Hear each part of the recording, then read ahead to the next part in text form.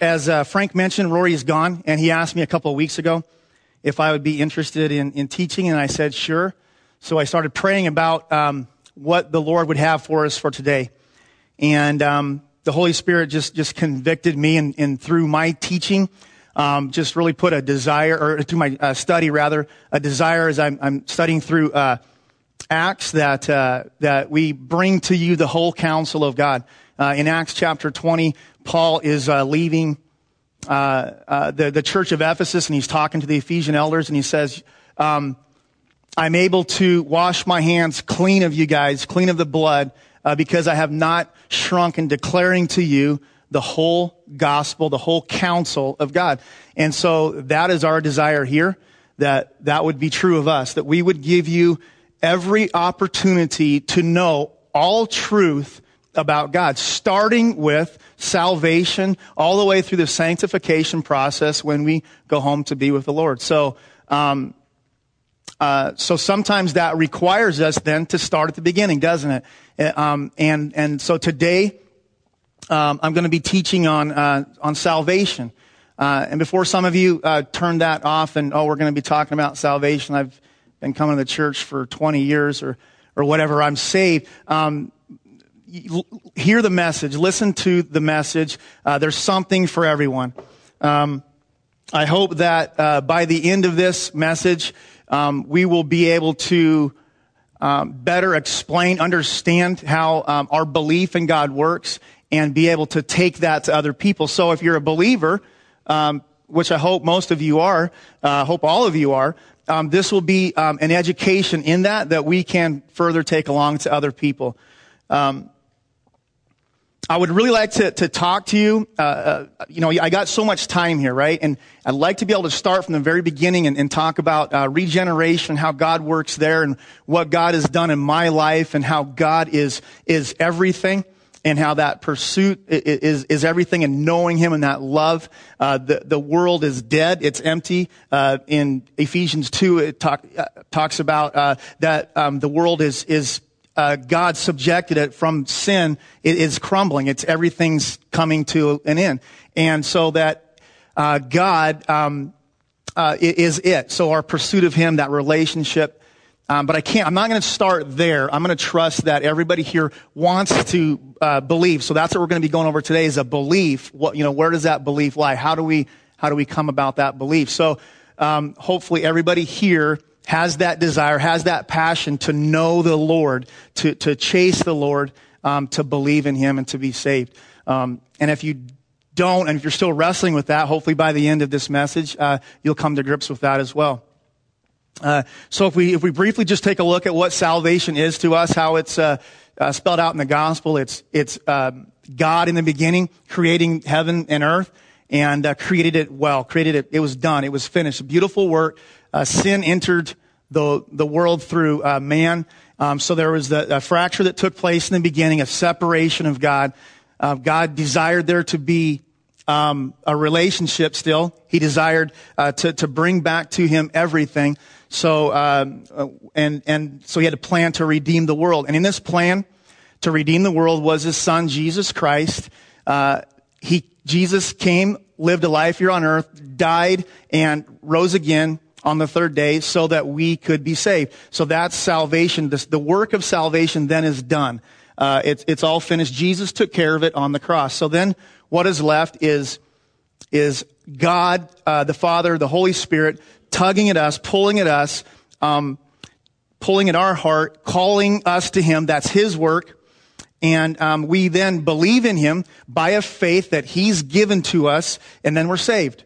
So we are saved then by grace, only by grace through faith. That's how we're taught. We're saved by grace through faith. It's not a work of us. So that's salvation there. And no better verse, I'm sure most of you guys are familiar with it, explains that than John 3:16. For God so loved the world that He sent His only Son, that whoever would believe in Him would not perish, but have eternal life. So what is it that tells us we need to do? We need to believe, right? And so we've grown up in church, Sunday school. We heard that word believe. We need to believe in God. We've heard it at church camp, believe in God. in services here, believe in God. There's many instances in the Bible that says believe in God and you'll be saved, right? So what is that belief? And so that's what I want to talk about today, is that word belief, and try to help us gain a better understanding of that. We're not going to do that by going directly at the word belief, okay? And try to dissect belief and what that means, grab some synonyms and help us, look at that belief. I think that is what has caused some confusion, that we're going to see here later on.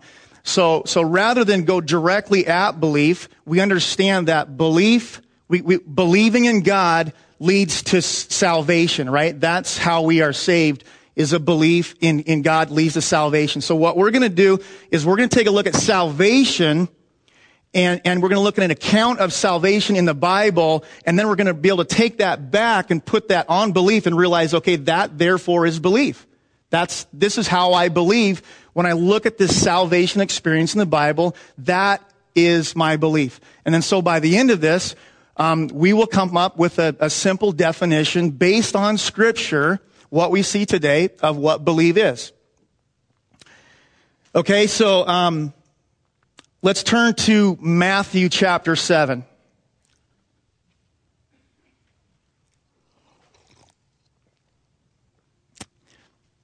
Matthew chapter 7, verses 21 to 23 is what we're going to take a look at. Okay, and as we're taking a look at belief, we're going to take a look at a couple of truths about belief that help us define belief. And in this first passage here in Matthew, we're going to spend a little bit of time here, and the bulk of our time is going to be spent looking at the account of salvation in Acts. Okay, so there's actually some misconception here about belief. So we're going to take a look at that, and we're going to begin our understanding of what this biblical belief is. So Matthew 21. So Jesus is this is during his ministry on earth, and he's teaching people, and here's what he's teaching. It says, "Not everyone who says to me, 'Lord, Lord,' will enter the kingdom of heaven." So right away we see that there's people that are going to call out to him, and he says, "Not everybody who does that will enter the kingdom of heaven, but the one who does the will of my Father who is in heaven."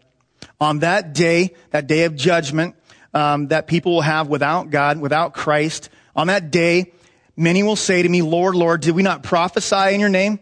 Did we not cast out demons in your name? And did we not do mighty works in your name?" And then I will declare to them, "I never knew you. Depart from me, you workers of lawlessness." Okay, so right away, this is kind of heavy. This is not easy for us to digest, because we're not surprised that there's going to be that day of judgment when God's going to say, "Okay, no, you're in hell. You didn't follow me. You didn't love me," right? We're not surprised that that's going to happen to people. We get that. We understand that. That's why we're here.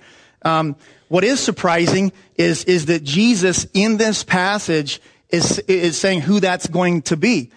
In many cases, it's going to be those people who absolutely are, by their lifestyle, we see completely reject God, say, "I want to have nothing to do with God. I want my life. That's it. I don't want God." So it's not only going to have those people, but this passage here tells us it's going to have people that actually professed God, that actually did works for God. And so we want to see that, and that's a struggle, right? Usually we think that when we're in this church, we're kind of safe here, right? We've been going to church a long time. I understand the gospel. I've memorized scripture. I've helped out. I've been a part of a church. And so we see people come in and out, and we've seen people here long. We all assume we're kind of safe here, that this is a good, safe place to be. And Jesus is attacking that notion. And, well, let's just see here. Let's go back to verse 21. Okay. So verse 21, we're kind of looking at this kind of at the 30,000 foot level. Okay. So we're looking down on what he's talking about. The big picture here, he says, "Not everyone who says to me, 'Lord, Lord,' will enter the kingdom of heaven." So it's not just a a reaching out, a calling out. I need you, God. I want you, God. You are my God. It's not just that, right? We see that's not correct. Not everybody who does that will enter the kingdom of heaven. But the one, remember this, but the one who does the will of my Father. Okay, so what's the will of the Father? Well, let's look at 22. We get a little bit closer now. We're like 15,000 feet here. We're sinking in on understanding what this is. So we're going to take a look at the will of the Father here in 22. So on that day of judgment, many will say to me, Lord, Lord, did we not prophesy in your name? Did we not cast out demons in your name? And did we not do mighty works in your name? So we're calling out to you. I'm professing to know you. And I'm doing good. I'm doing some things that are awesome. I'm prophesying for you. I'm doing mighty works for you. So I want to make you happy. I'm doing this for you. And so this is church people, isn't it? This isn't people who say, I hate God. These are good people. These are people who on this day are shocked. They're going, wait a minute. I spent my life, I thought, chasing you. So this is a problem here, isn't it? This should be hitting us here and go, okay, so what's going on here? Okay, so remember in verse 21, he says, the ones who do the will of my Father, that's who's coming with me. That's who's going to be here in heaven. So verse 23 says, and then I declare to them, I never knew you. Depart from me, you workers of lawlessness. So he calls them workers of lawlessness because we know that God tells us that our good works are like filthy rags. We can't be good enough. You're working on the side of the law and not on the side of the cross with Jesus. Okay, so that doesn't impress me. I don't care about your good works. What does he care about? What's the will of the Father? I never knew you. I never knew you. It says, right? So that speaks of a relationship, doesn't it? That doesn't speak of works. That doesn't speak of just a simple, I want you, God. I profess you. It speaks of a relationship. Okay? And we have the ability as people, as humans, to know God, to come into a deep, intimate relationship with God. In the beginning, he created us in his image. In his image. So we have the ability, okay, to know him. He is similar to us. Those S's are tough, aren't they? He is similar to us in a lot of ways. He says we can know him. We can come to know him. The problem is we're relating to him from our physical spectrum, our physical bodies that I know Ernie. I believe he's there. I can touch him. I see him right there. So I believe in that. And so we have this kind of ascent towards God where we go, okay, I see the stars. I see this all makes sense. There must be a God, right? And so we relate to the spirit because God is in spirit with our physical body. That doesn't work. So we have to tap into our relationship in the spiritual realm. And we have lying within us a spiritual body, a spiritual capacity to know him. Okay, the scriptures tell us this, and we have to tap into that, and God does that for us, right? Not going all the way back into regeneration, but so that's how we know him. If we bump into somebody, we run into them, we ask them what their name is, they say, I'm Tom. Okay, hey Tom, what do you do for a living? I'm a doctor. All right, so I know a little bit about Tom, right? I've met Tom. He's a doctor. But if that's the extent of our relationship, would you say I knew him? No, I don't know Tom. I know who he is. I've heard about him. I don't know him. On the other hand, if you've got a spouse and you've spent some time with your spouse, you begin to know them in a way that nobody else does. You know what they think. You know what they like. You know what they want. You know what not to do, right? You know what to do. Okay, so because you've spent time, there's been an investment of time to know that person, right? And so that is where we're at here. It's not an intellect, okay? It's a know. I want to know you, okay? So the first thing that we see, the first thing that we come to is in our belief in God is that Our belief must consist of a legitimate wanting to know, him knowing me knowing him relationship. Okay, so now I want us to turn to Acts 25, okay? Turn to Acts 25, and we are going to now go to, we went from 30,000 feet, 15,000, now we're going to go to ground zero. We're going to see this belief played out, okay? And then we're going to look at the misconceptions that were in Matthew, kind of put them back on this story in Acts and see the confusion there. So this will become clear to us. So as you're flipping to Acts, let me get a drink of water. Give you a little bit of background. Acts 16:25. So Paul, the greatest missionary ever known to mankind, right? This crazy guy, led by the Spirit. He's always in trouble for doing what God has him to do, teach the gospel, gets beat, gets thrown in jail, all kinds of problems. So 16:25, this story here, no exception. Paul and Silas are out teaching the gospel, and there's this little slave girl. She's possessed by a demon. Paul kicks that demon, calls that demon out. The demon leaves. The owners of the slave girl are really mad at him for doing that because they were making money off of her fortune telling. So they bust him. They get him in trouble, and they beat him. They pulverize him. It says they ripped off his clothes. Him and Silas, they ripped off their clothes and they flogged him. And that's with wooden poles. Just pummeled him, okay? And then threw him into jail. So that's where we're at in verse 25. And let's start reading 25 then. About midnight, Paul and Silas were praying and singing hymns to God, and the prisoners were listening to them. Okay, so at midnight, so he's probably been there all day because it talks about going to the magistrates, going to the marketplace. So when they got in trouble, they've been there all day. Okay, and so knowing Paul, it says here at midnight they were singing hymns and praying. Knowing Paul, he probably taught too, right? That's what he wanted to do. So he's teaching, he's singing, he's praising. So here comes Paul and Silas. Here comes these two dudes nobody knows into prison. They've got their clothes ripped off them. They're bloody. They're battered. They're bruised. And so they just look like the rest of the guys in prison, right? So here's these guys in prison, and it says Paul and Silas were singing hymns, and the prisoners were listening. So the prisoners are looking at them. They're going, this is what it looks like in prison. Typically, we're mad, we're scared, we're confused. This wasn't my life. It wasn't fair. I mean, I didn't have a chance. I didn't have any money. I had to steal. And some of them are going to die for what they did. So they're afraid. There's all these kind of, this tension here in prison. And these guys come in and they look at them just like them. They're beat up and they're singing. They're praising and singing and talking about this God. So right away we see here, these guys are going, what's going on, right? So you can imagine their thought process. Let's continue on. Verse 26.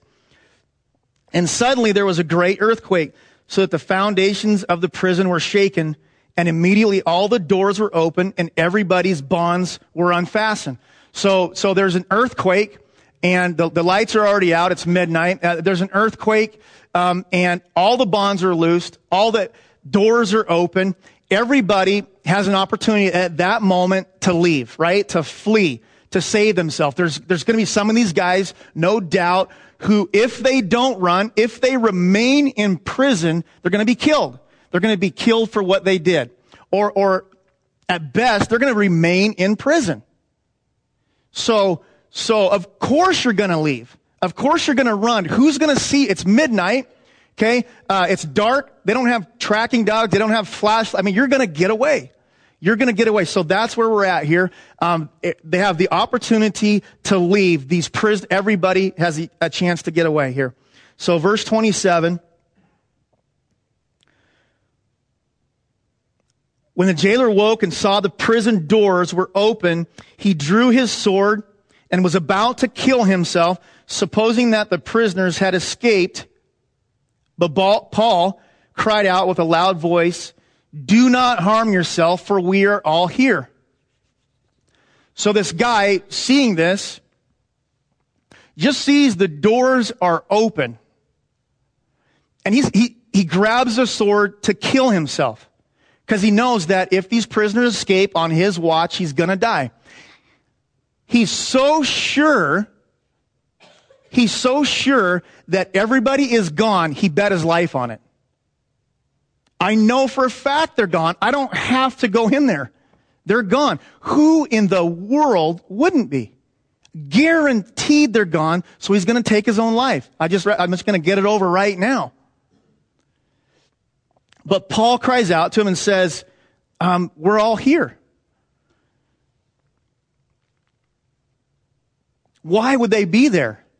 Why would everybody still be there?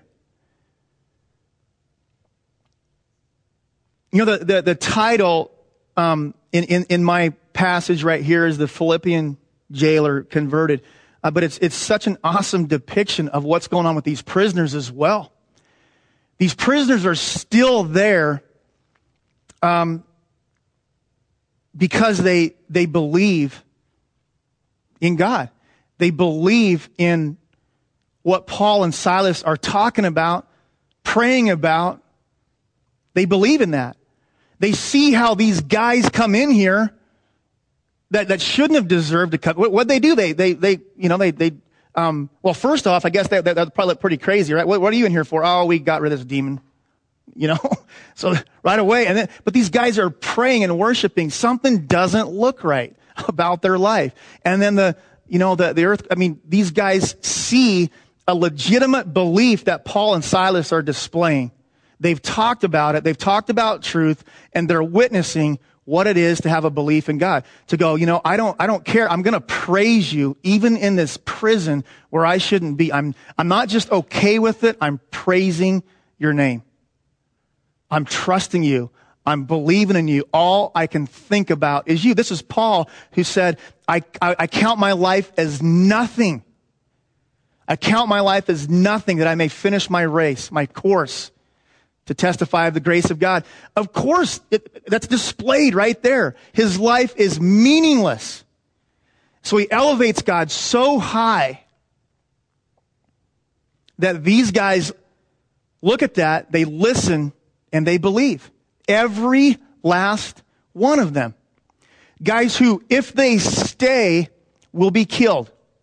But they go, you know what? This is still better. This is still better. His way. I'm going to turn from what I know to be true. I'm going to turn from what I know to be right. I'm going to turn from where I've been, and I'm going this way. I see hope here, even though I may die. Even though I might die, I see hope here. So this is what's going through the mind of the jailer. He knows these guys are in trouble. He knows he was going to kill himself, right? And he heard Paul and Silas talking, teaching, praying. And then he witnesses an unbelievable belief in God.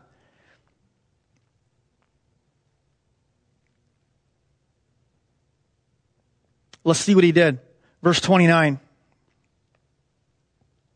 And the jailer called for the lights, rushed in, and trembling with fear, he fell down before Paul and Silas.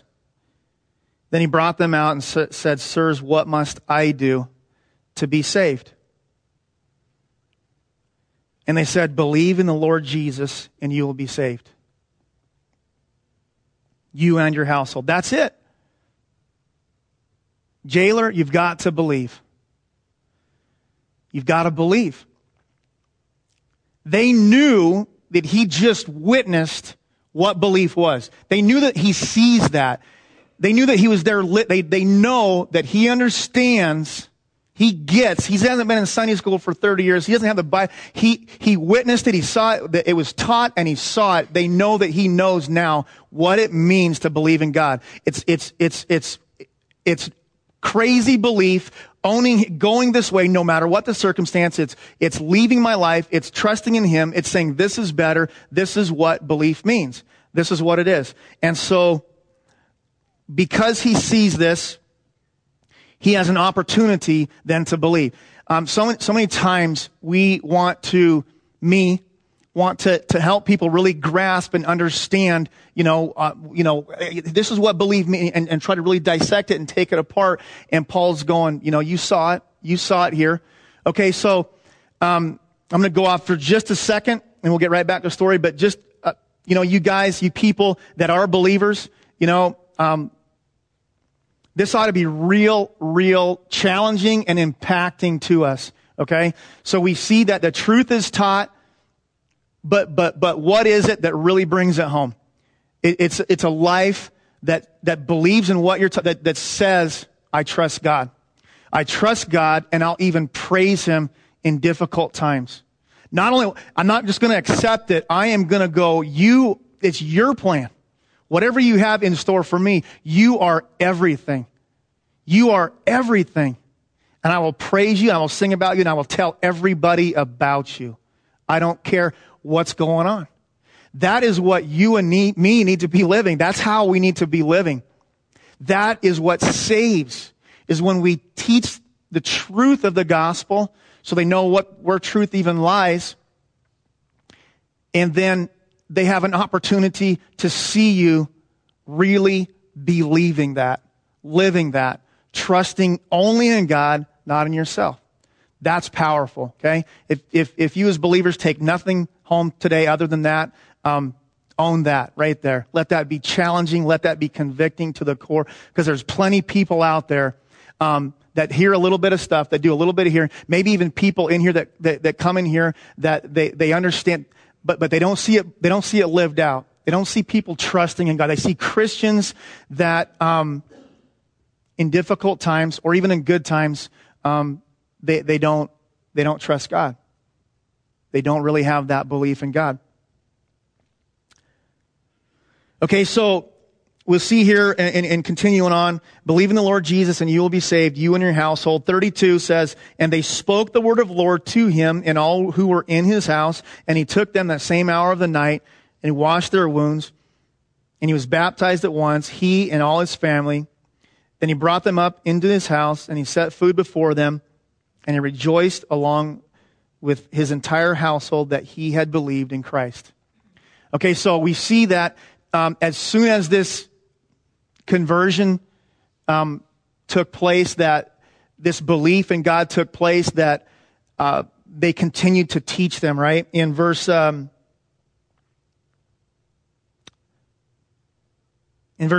it says, and they spoke the word of the Lord to him. So they continue on preaching, teaching the word of truth. So we're not just left with this, experience. We want to continue to expose you to the truth then. So that's what took place. So we see here in this story, awesome, radical conversion of not only the jailer, but the prisoners as well. We see it lived out. That helps us gain a much clearer picture of what the word belief is.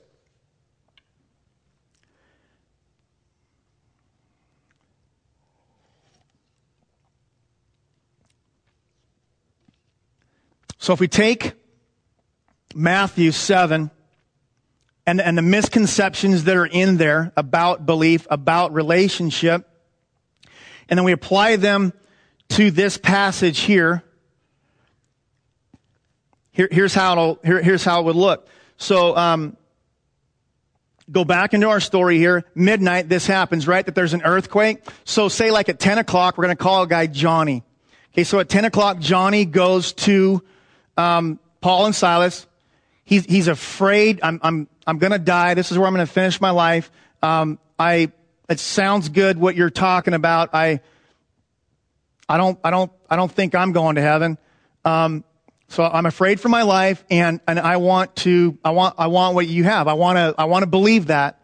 I want to know that God. Okay, how do you do this? What do you do? And Paul says what? Says, he'd say the same thing. Believe in God. You got to believe in God, Johnny. Oh, okay. All right. Yeah. That's it?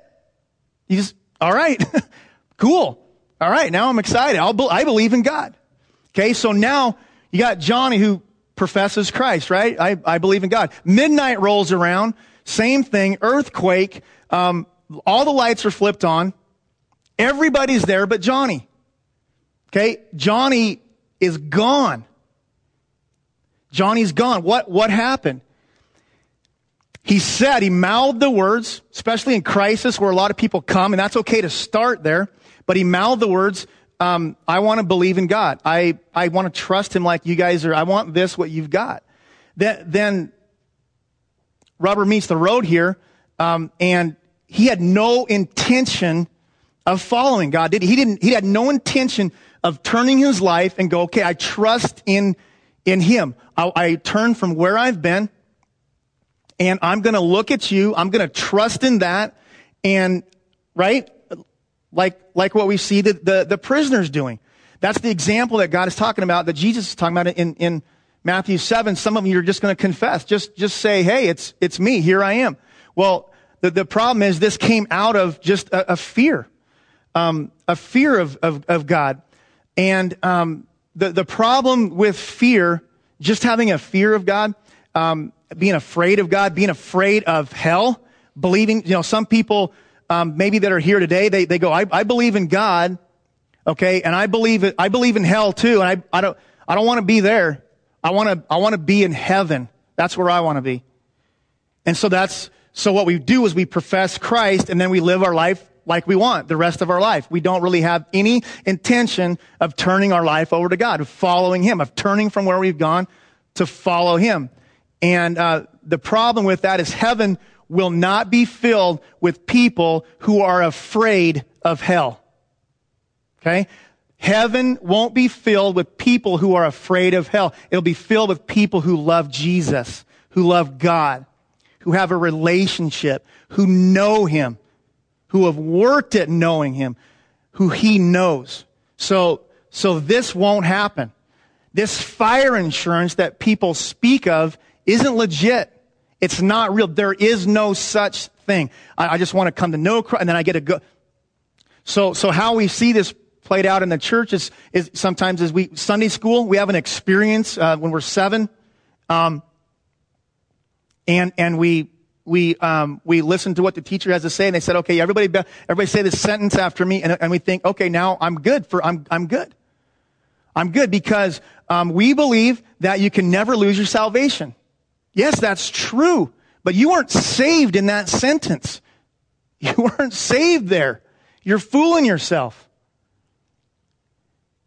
You can't profess Christ and then go on living how you want to for the rest of your life. You've never turned. You've never repented. You've never went to follow his will. And it's got to be more in this situation. We see a knowledge. Okay, we see I believe, right? I believe in that. The problem with just that is James 2:19. James 2:19 tells us that even the demons believe in God. Okay? And what? And they shudder. So they not only believe in him, they know who he is. They are afraid of him. They're afraid of God. They are afraid. We see an account in Acts 19 of the 7 sons of Sceva that they see the disciples going on and doing many miracles. People are just touching Paul and being healed. And they're like, hey, I want a part of that, right?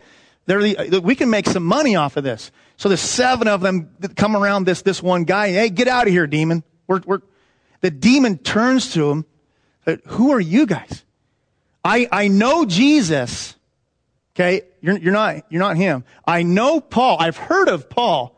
So even his disciples, they're afraid of the power that's in them of the Holy Spirit. So I know Jesus. I've heard. I don't know you. And the demon through the man jumped on all 7 of the guys, beat them to a pulp, stripped them of their clothes, and they went on their way crying.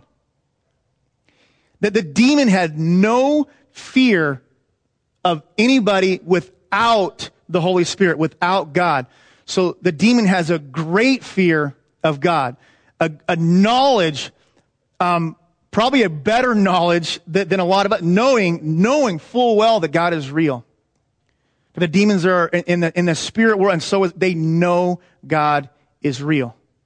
and they are afraid of God. So that might be how we come initially to Christ. We might have this legitimate fear of hell, and then we start believing in God. And that's okay to come there, to come to that place, but that's not okay. That's the only thing that we do. There's no relationship in that. There's no desire to know Him in that. There's no turning of your lifestyle and going, you're it. I don't care what else you're just afraid. Okay? And so we've said this prayer and we think everything's okay. Okay, so that's the first problem that we have, this mental assent, this belief. Okay? And the second one talks about in verse 22 in Matthew is people who work for God, right? I did all these things for you. And here's how that would look like. And you guys are going to see how ludicrous this is. So back into our story, the jailer comes along and he sees this. All the guys are still here, right? He witnessed it and he is blown away. He falls on his knees again. And he says, sirs, what do I got to do to be saved? What do I got to do? What does Paul say? You got to believe. You have to believe in God. That's it. And so he's on, what? That's just I can do that. So I've got to believe. Well, okay, so now I'm looking out here.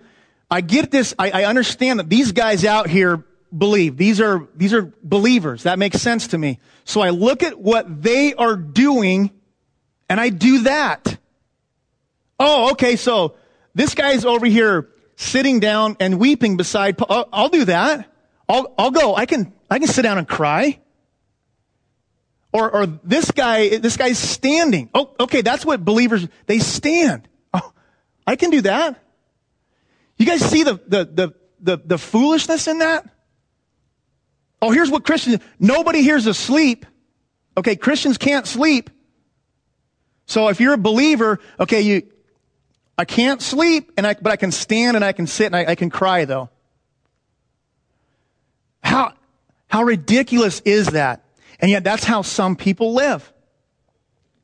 That's how some people relate to God. They make an assent to Him. And they go, okay, I see what other believers are doing. Believers are pretty good people. They help out here. They do this. They teach Sunday school. They help clean up. They do things in the community. So I'm going to do that.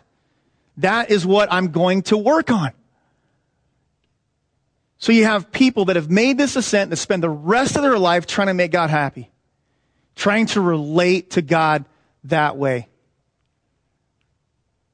And what does God call that? What does Jesus call that in verse 23 of Matthew? Lawlessness. Away from me. Again, in that picture, there's no desire to turn from what I've done to just trust and believe in God and have a relationship there. It's, I want to make God like me. I want to look like these other guys. I want to do this stuff. I want to look like a believer. You know, it's so easy here in America to look like Christians. There's no confrontation.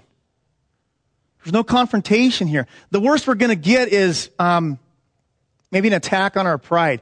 You go to other places of the world, they get imprisoned. Nigeria, you teach the gospel, your head comes off. You get killed. You don't have people over there that are going, looking at Christians from this direction. They go, I want to do what they don't do that because you get killed if you do. So they look at it this way. They say, if I believe in what they believe, I might die. I might die because that's what happens. You look like this. You get crazy. You get risky. You smuggle Bibles. You teach the gospel. That's why the gospel spread like crazy in China. There's no pretenders. We in America, it's so easy. We want to come at it from this way. We look at what the believers are doing so that we can have a belief. I'm going to come from this way. I'm going to do what you're doing, and that gets me to a belief because there's no confrontation there. Christians are nice people. They're nice. Everybody likes them.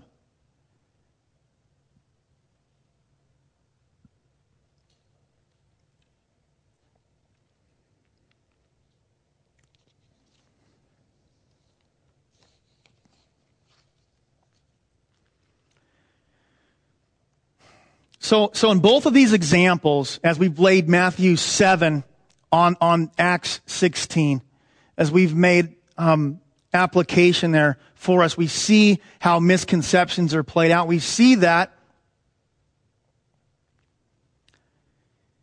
there's absolutely no desire to know Him. There's no desire in those to know Him. And there's no desire to turn from where you're at. And the Bible's teaching us, you guys, that if that's true, if that's us, we ought to be really scared.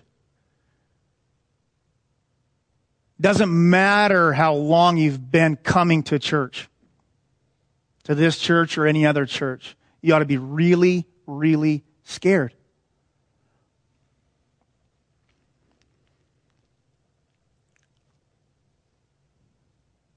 So the second truth that we see in a belief that leads to salvation is a turning away from our old life, our old self. We call this repentance, right? We call this repentance. I'm turning away from what I knew to be true, from what I used to do, from the things that I held dear, even my life, for the sake of knowing you, of knowing God, of turning to Him and believing and following in God, right? So that's this second truth that we've learned. Your plans are now my plans. I now have a desire for you. Okay, so if we're going to define belief today,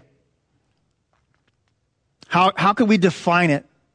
How could we define what belief is? We've probably tried to articulate that to our friends, to our relatives, and struggle with that, me included.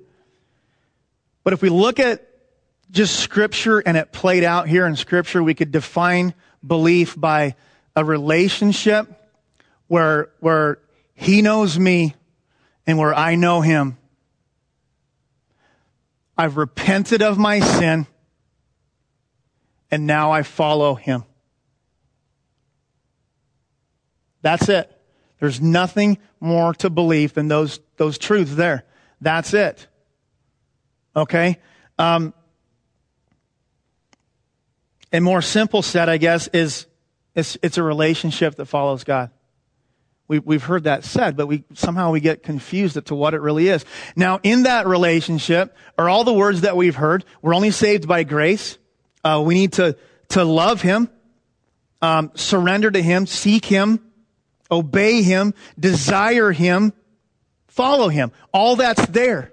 That's all included in that. It's just a relationship, a real, legitimate relationship that we work on. We don't know Him when we come to salvation. Okay? We don't know Him. That's the beginning. So we continue to work on the relationship to know Him. So it's a knowing Him. He knows us, and we repented from where we were because we see that leads to nothing but destruction. We don't desire that, and we go to Him. So in that, is there sin? Well, sure. Yes, there's sin. We're not talking about people being perfect. Not even close. We're not even talking about sin here. Okay? Because we know that we're still going to sin. So the issue isn't if we sin. I'm not even talking about an issue of how much. But it's a genuine desire to love Him, to turn from this. And guess what? Out of that, we sin less and less. But that's not the point.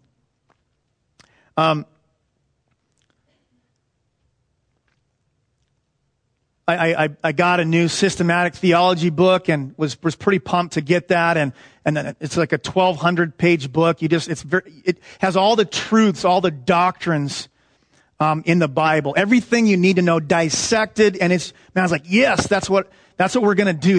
We're going to get deep into this. And I was talking to Blaine, before service and just kind of, was like, this is where I'm going to do this. We're going to get as deep in understanding what belief is as we can while still making it clear. So studied all these words and the process of everything and wanting to, it's too much to handle for one message. It can get confusing, and that's what we do sometimes, is we make Christianity, coming to Christ, too confusing for our friends to understand. Or maybe we don't even understand it. We've made it too confusing. So the Lord showed me, keep it simple, but truthful. Keep it simple. Jesus taught throughout the New Testament by using parables. It wasn't a bunch of wordy, flowery, difficult to understand speech. Look at this, is what he's saying.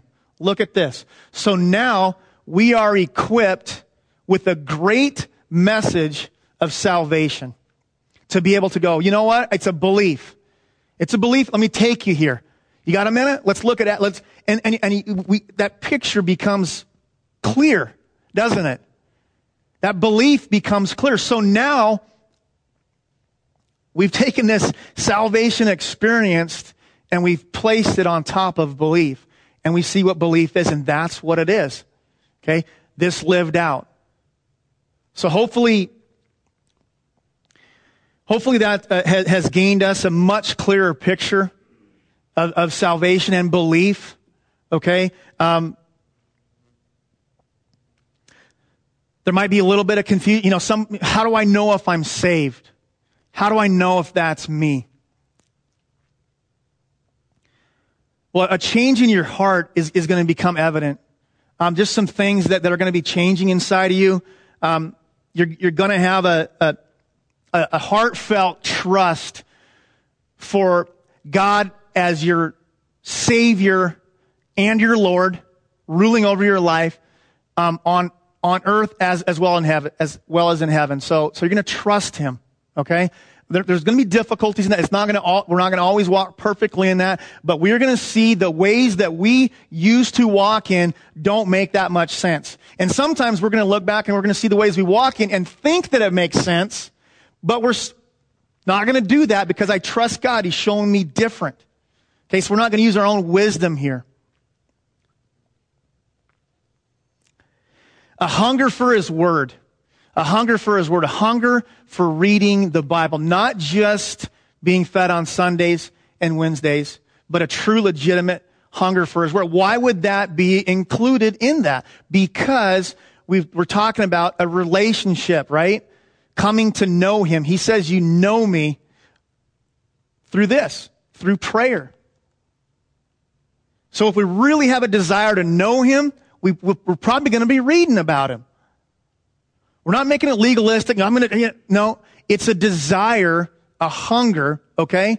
Not a legalistic battle with the Word, but a desire for the Word. Now there's going to be some struggling. I've struggled in my Christian life with that. Pray through that. Pray through that. You pray through it. You work through it. And don't do it alone. I'm struggling with this. Will you pray with me? Absolutely. Absolutely. And sometimes what we can do to work, I've done this, go get audio tapes. Plug them into your car. Makes it easier when I listen to it. Well, go do that then. Get online. Listen to people online that, one of the elders may have proved, there's some confusing stuff out, right? So make sure you know who you're listening to is legitimate and is truly following the truth of God. But listen online. I love listening online. Get some other books to help. Get commentaries. Commentary it just simply breaks down the verses and helps us understand. If you want to know, you'll work at it. My brother got shot through the guts in 2004. We were told he's going to have that he had pancreatitis, and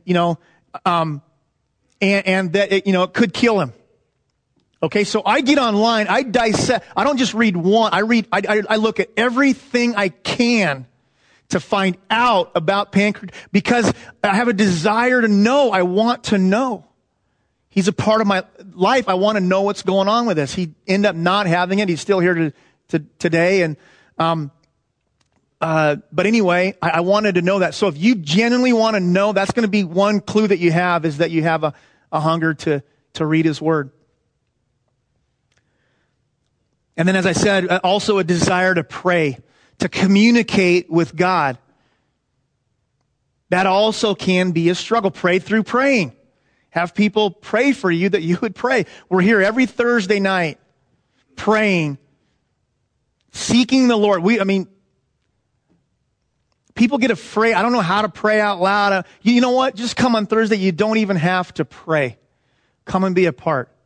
We encourage you. We want you to come so you can partake in the praying, but you can come and just listen and be a part of the prayers. We have a prayer chain. Julie operates that.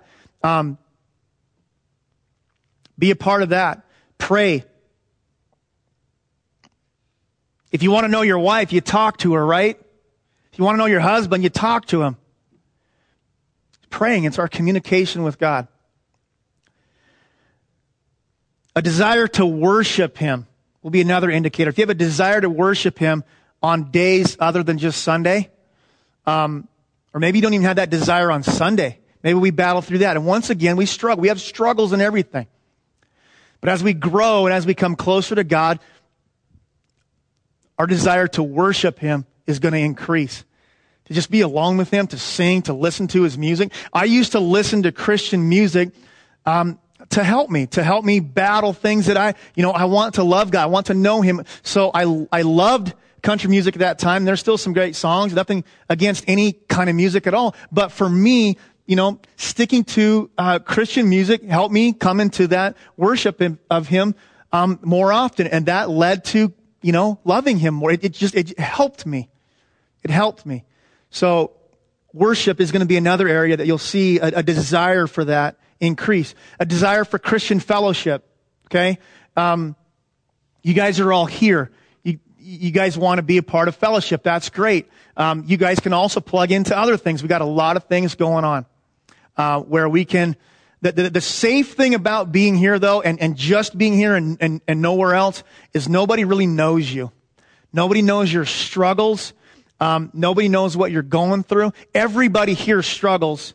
If you didn't struggle, you'd be sin-free. We all struggle with sin. We all struggle with that. Okay? We want to struggle well, right? That's what we want to struggle well.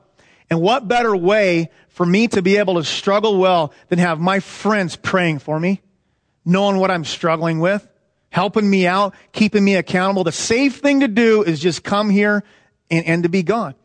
And when we care legitimately about being transformed by God into an image of Him, we'll take all the help we can get.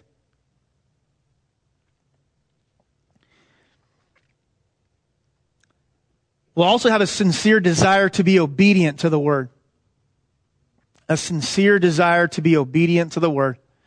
How are we obedient to the Word if we don't even know it? So that goes back to being in the Word, to being obedient. I have a sincere desire to follow every word of God. I struggle with it, but that's what I want for my life.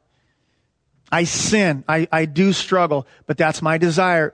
Paul, the greatest missionary we've ever seen, and we already stated, he struggled. He said it. I keep doing the things that I don't want to do. I keep doing the things that I don't want to do, and I can't seem to do the things that I want to do. That hurts him, though. That really, genuinely hurts him. It bothers him. So do we have a hatred of sin and a desire to be obedient? And the last thing I put down was a desire to tell others about Him. You guys, if we really believe in Him, if we really believe that He is the only way,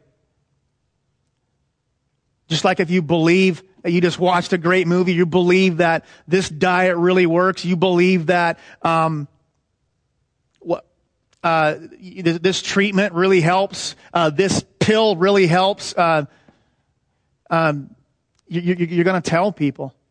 And those things are minor.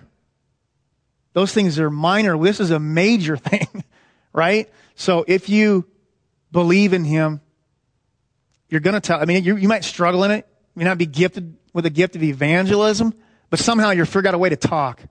Somehow you'll figure out a way to slip something in there.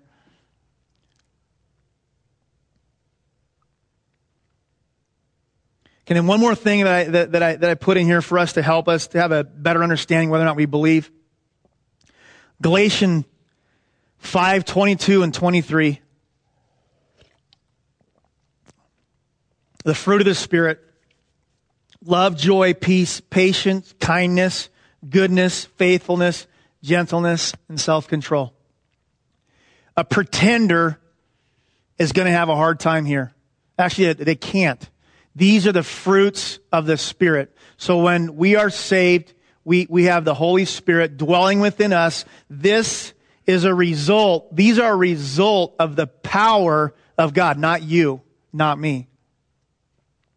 So if you don't have the power of God in you, you can't do this. So we might look at what somebody's doing and say, oh, that's helpful, that's nice, that's kind, but what about love? What about an unconditional love? What about a joy that we are content with where we're at no matter our circumstances? The world could be coming in. We could be in jail. We could be beat. I've got a joy that allows me to sing. Peace, same thing. I've got a peace, not dependent upon my belly being full, me having a house, me having a car, me knowing what's coming tomorrow. I've got a legitimate peace. Kindness, I'm kind to people. It doesn't require their kindness to me. It doesn't require them being nice. It's kind. It's kind. I'm compassionate to them. Faithfulness to God, gentleness, and self-control. These are fruits of the Spirit. If you've seen a change in your life, that some of these are more evident, that you've left some of these things and you're growing in that, praise God, you've got the Holy Spirit in you. If all this is true, if you have this belief, and it's going to come, and then this is going to help prove that, because you can't fake this. So, as I said, these are the fruits of the Spirit, and the pretenders are really going to lack here. So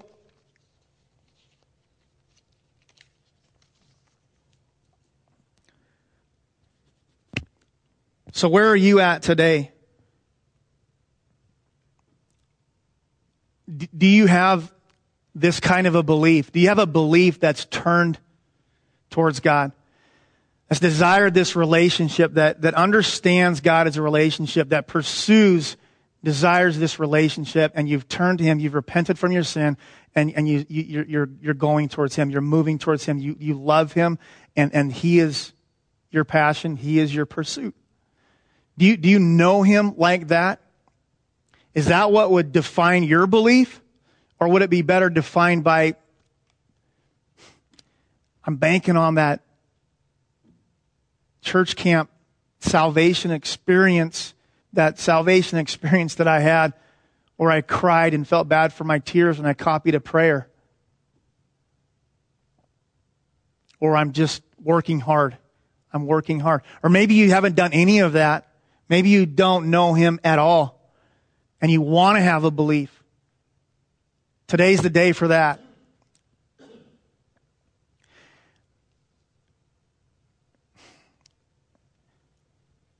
Let this message hit you, every one of you, every one of us, so that we can really ask ourselves, is it possible this could be me? Is it possible? Remember, those in Matthew 7 were shocked. They were shocked. They were church-going people that were shocked that they weren't going to be in heaven. So you guys, if you don't know God, if you don't believe in Him, or if you haven't believed Him in this way, we'd like to pray with you. Come on forward, and we'll pray with you. Okay, now I just got done saying you're right.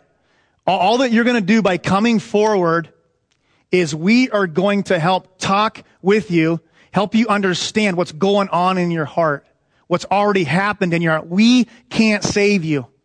A prayer that we pray with you won't save you. It's what's going on in your heart, okay? So that's what that is. That's why we want you to come forward. You can be saved. You can come to know God by just sitting out there in your chair. That's fine. Or you can at home. But as we saw here, the example here in Acts, when the jailer came to know God, they continued to work with him. They fed him the gospel, right? They gave him more truth. And if you come to know Christ, we want to know that. We don't want you to struggle on your own. We'll struggle with you. We want to know who you are so we can pray for you. Any help that you need, we'll be there for you. So if that's true, if that's who you, if you want to know God in that way, have this kind of belief, come forward and we'll pray with you. We're going to have our elders come up, worship team come on up. And we're going to have people up front here that'll pray with you. If you want to simply just confess sin, you say, I know God, He knows me, and I've been struggling in that relationship. I've repented, I've gone toward, but I fall back. I'm struggling. You come up here too. We'll pray for you too. Just confess sin and move back into that right relationship with Him. And then if there's anybody else out here who's just on fire for the Lord and this message, has spoke to them, that, you could be of some help. Why don't you come up here and pray for those people? So we could have everybody up here. We could have everybody up here if you want. We'll just praying for each other, loving for each other, realizing our only hope is in God. Our only hope is in this relationship. We want to know Him. I'm struggling. We're all struggling together. Let's struggle together. We can pray together. You can come to know Him for the first time. We'll take all the time we need.